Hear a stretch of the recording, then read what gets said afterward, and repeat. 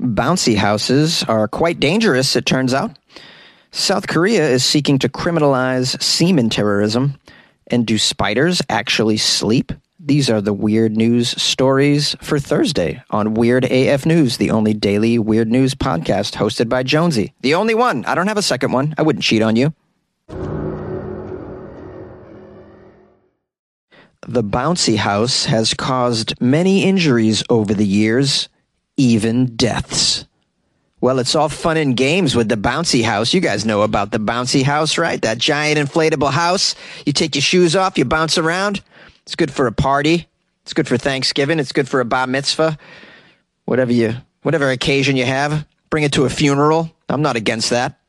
Hey, at my funeral, if you want a bouncy house, thumbs up. Get a karaoke DJ and a bouncy house. That's what I want my funeral to be. I want someone singing September, and I want people bouncing on the bouncy house to September by Earth, Wind, and Fire. That's a good bouncing song. It's a good song to play at a funeral. It uplifts people's spirits. They're going to need that when I pass away. You know, people are going to be like, oh my God, the guy's not in the closet anymore. Oh, woe is me. Oh, is that September by Earth, Wind, and Fire? And a bouncy house? Best funeral ever. This article says it's all fun and games and hoopla until someone gets hurt or dies. They go right there. They don't waste any time. Or dies by bouncy house. Apparently there's a lack of regulations about bouncy houses. Did you know that? I had no idea there was a lack of regulations. Yeah, I think we knew there were a lack of regulations. People put that bouncy house wherever they please. They shove it in between the garage and the house where there's no room. They put it in the middle of the sidewalk. I've seen them in crazy places. Clearly no regulations. And, you know, there's no standards for quality of the house either, from my understanding anyways. They put duct tape over some holes and they just call it a day with that bouncy house. It says here the bouncy house is a very popular, easily rentable party feature. But this bouncy house could be putting tens of thousands of children at risk, according to new research from the University of Georgia. Well, the University of Georgia is poking into our fun, about to ruin our good time surrounding this bouncy house, because they got some data. They did a study. I don't know why they're trying to take down our bouncy house. Probably the same people that took away the lawn darts. I'll bet you the slip and slide's next, guys. Enjoy it while you can, because as soon as they do a study on it, they just take it out of the culture. This study found nearly 500 people were injured. 28 people died worldwide in more than 130 bounce house accidents since 2000, the year 2000. They say these accidents are due to weather events. It doesn't say what these weather events are. Perhaps people are trying to bounce in a tornado? Or maybe a hurricane, and then they're just blown out to sea in the bouncy house. They become a bouncy house pirate ship out on the high seas. Is that a ship trying to take us down? What's that? People are bouncing on it. What is that? Are those pirates bouncing towards us? I would love to see that. I think I just came up with a new movie idea. All right, there's some more data backing up their claim that bouncy houses need to be removed from the world. How sad. I wish they would just let us have our fun, man. I mean, what else is there to do at a boring kids' party, you know? You do 9 Jaeger bombs, and you bounce. You bounce away. You tell the DJ to play some Genuine, and you get on that bad boy. You bounce to Pony. It's a good song to bounce to, Pony. You heard it from me first, guys. Okay, back to the data, the indictment. It says there's an estimated, you're not going to believe this, 10,000 emergency room visits in the United States each year because of bouncy house-related accidents that regularly result in broken bones, muscle sprains, and even concussions. Oh, Lord. There's also a quote here from this guy, John, who's the lead author of this study, and he's also an anti-bouncy houser. He says, well, these bouncy houses aren't something to set up and then forget about them, forget to stake them into the ground. Yeah, what could go wrong? Well, the answer is that it could all blow away in the winds when there's high winds. You know, if you got winds that are anywhere near severe levels, it could blow the house down. Some of these cases of the houses were in purely clear skies, too. You never know when a gust is going to come and sweep away your house, break your clavicle. I mean, what kind of fun is that when you have broken bones and concussions? That's not my idea of fun. My idea of fun is to sit in my chair and play Sudoku. I'm a fun guy, they say. Okay, John, we get your point, bro. The article says, also known as bouncy houses, magic castles, jumping balloons, or bounce castles, the portable playhouses are common fixtures at birthday parties, carnivals, and even wedding receptions. They cost less than $100 to rent on average in the U.S. Are they that cheap? I had no idea. Less than $100 for that big house? Huh. I thought they were much more than that. Well, I can't wait to rent one. It says they're an easy and fun way to keep kids and some adults, I feel like I'm being judged here by this article. It says the fun way to keep kids and some adults entertained for hours. Hours? Talk about hours? Days, bro. Days. If I'm on the right chemicals in a bouncy house. Now back to the no fun study. They found that it didn't take high wind speeds to tip over these inflatable playhouses or even to lift them into the air or send them bouncing along the ground for yards, often while people were still inside. Yeah, we know sometimes it leaves the ground and bounces around. That's a bonus bounce, bro. Come on now. We got a quote here from a guy named Thomas, who's also part of the No Fun Posse. He says, there was a case in Southern California where one of the bounce houses got picked up by the wind and dropped in the middle of a highway with a boy still inside the playhouse. You know, when the winds get to be too much, these bounce houses need not only to be evacuated, but you need to immediately deflate them. There have been cases where a bouncy house was even empty, but it blew away from a strong gust and struck a bystander in the face. Oh, I bet you that led to an amazing TikTok video. The person that was knocked out by a bouncy house.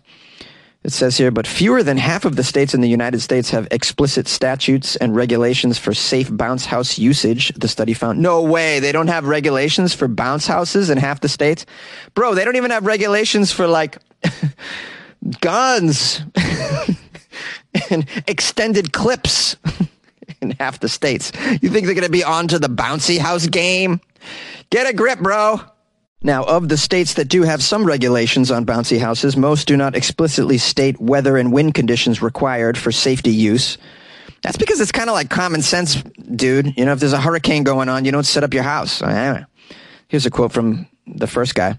Well, the regulatory landscape is all over the place from one state to another. From our perspective, that ain't good enough. Bouncy houses need to be attended by someone who is weather-wise and can recognize when winds are at an unsafe level. Well, sounds like you need to create a job for someone in the state. You're the bouncy house weatherman. You can call into his hotline. He can tell you if it's safe that day. Yes, the winds are only at about 1 knot.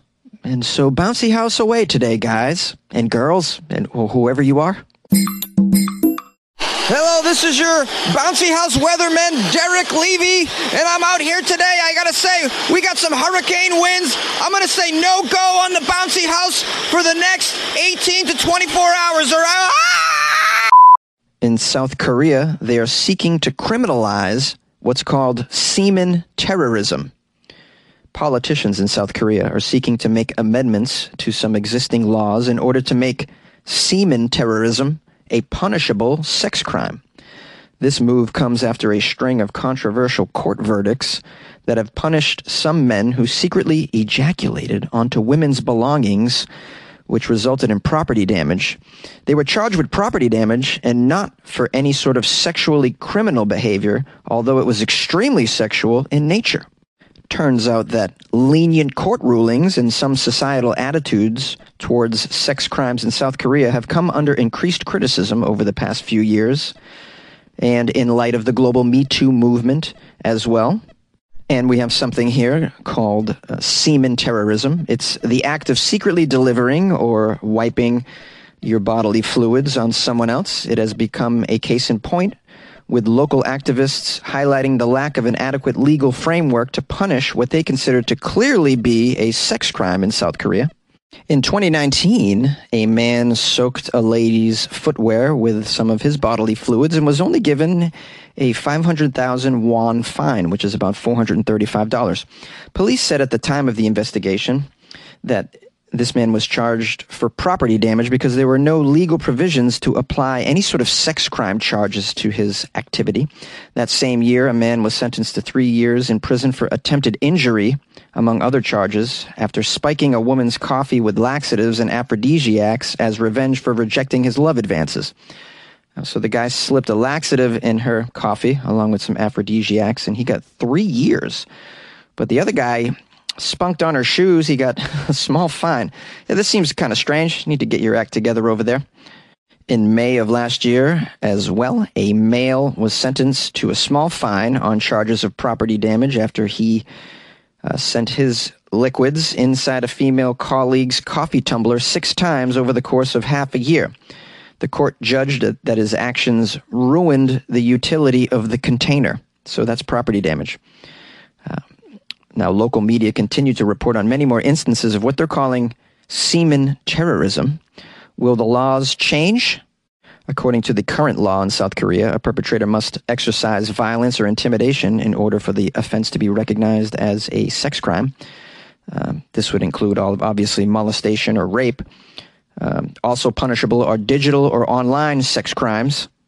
Now, they're saying that this semen terrorism doesn't count because it doesn't involve direct physical contact, but it kind of does. That's physical contact with stuff that comes from your body, man. That's definitely direct physical contact. I don't know where you're getting this definition. We have a quote here in the story from someone named Choi. She is the general of a civic group called Korean Women Link. She says, every sex crime is a crime. She believes such acts are also hate crimes against women. She says this isn't a random act of violence in the street. It's targeting a specific gender, and it's a problem. South Korea has seen some progress in recent years when it comes to improving their legal system. Possession of illegal sexual videos is now punishable by up to 3 years in prison, and stalkers will soon face heavier punishments as well. But what about these spunk terrorists? Can't have this going on over there. I've seen it in New York City as well. I've seen someone attempt it. Everybody ran away. He took out his thing, and we knew what was about to happen, so we all ran to the next subway car. You got to just run for your life if you can, little girl. Hide your head in the sand, little girl. If you're struggling to lose weight, you've probably heard about weight loss medications like Wegovy or Zepbound, and you might be wondering if they're right for you. Meet PlushCare, a leading telehealth provider with doctors who are there for you day and night to partner with you in your weight loss journey. If you qualify, they can safely prescribe you medication from the comfort of your own home.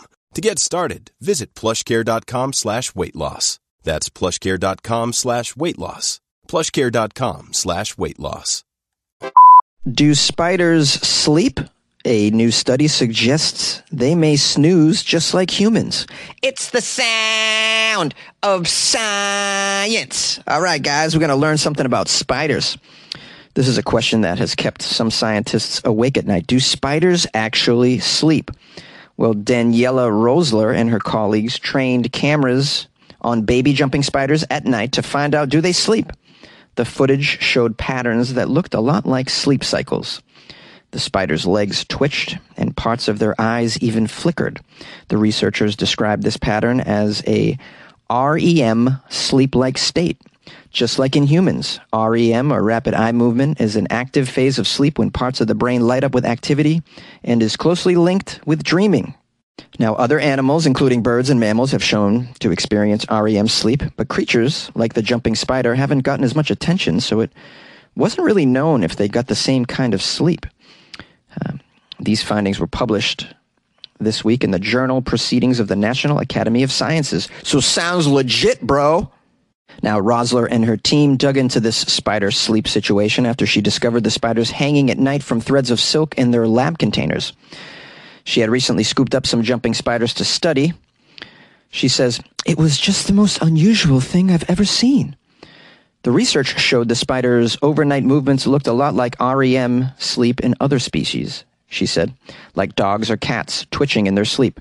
And they happened in regular cycles, similar to sleep patterns in human beings.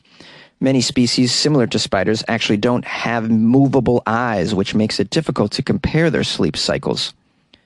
But these jumping spiders that were used in the study are predators that move their retinas around to change their gaze while they hunt.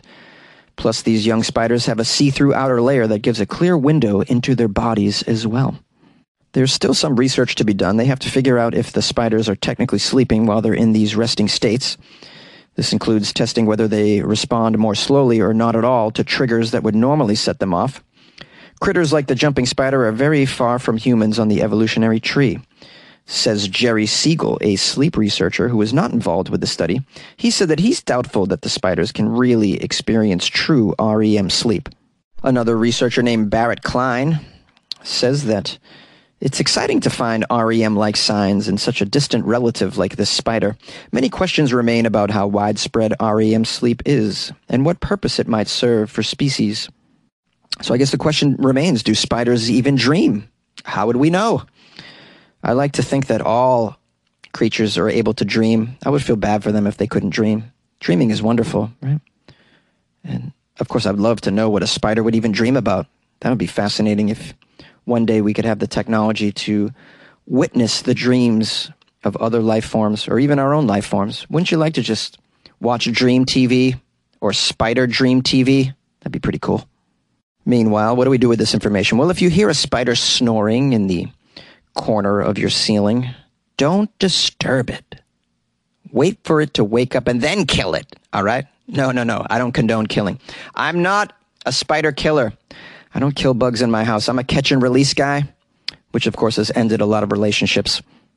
I wanna thank you for letting me be myself in a closet. Hello, everyone. Kudos to you for making it all the way to the outro of this episode of Weird AF News. I appreciate your dedication and your time. We'll keep it brief. If you'd like to call the show, the number is 646-450-2012. Send me some articles, bro. Send me some articles. Tomorrow's Florida Friday, as you know, so if you come across some weird Florida news from the week and you want to send it, the email is funnyjones@gmail.com, or you can go to weirdafnews.com and click submit an article through there, but that takes extra steps. So just email me. Or you can actually tweet me as well, at FunnyJones, or send me an Instagram DM at FunnyJones as well. If you haven't been enjoying my Instagram lately, I've been putting a lot of clips of myself doing stand-up on there. And they're getting a lot of likes, so maybe check that out, at FunnyJones. Give me a follow. Drop me a DM, say what's up. I'll say what's up right back. Find out what you're doing. Find out where you live. I'm curious about my listeners. I like to learn about them, what they do for life and work. What kind of lifestyle they have. Where are they? I like to make friends. Okay, guys, if you want to support the show, you know how to do that. Join the Patreon, or you can buy Jonesy Coffee right off of my website, my handy-dandy website, weirdafnews.com, paid for by the patrons. Thank you very much. I'm very grateful for my patrons, of course. They're very cool. Joining the Patreon is great because you get that good feeling knowing that you're supporting a one-man band in a closet. You get extra Weird AF content, and you get to join a kind of a cool, exclusive little club of weirdos in there. Just amazing people, by the way. Shout out to the patrons. So go to weirdafnews.com, and we'll see you tomorrow, everyone, for Florida Friday. Buckle up, kids. It's going to be a good one.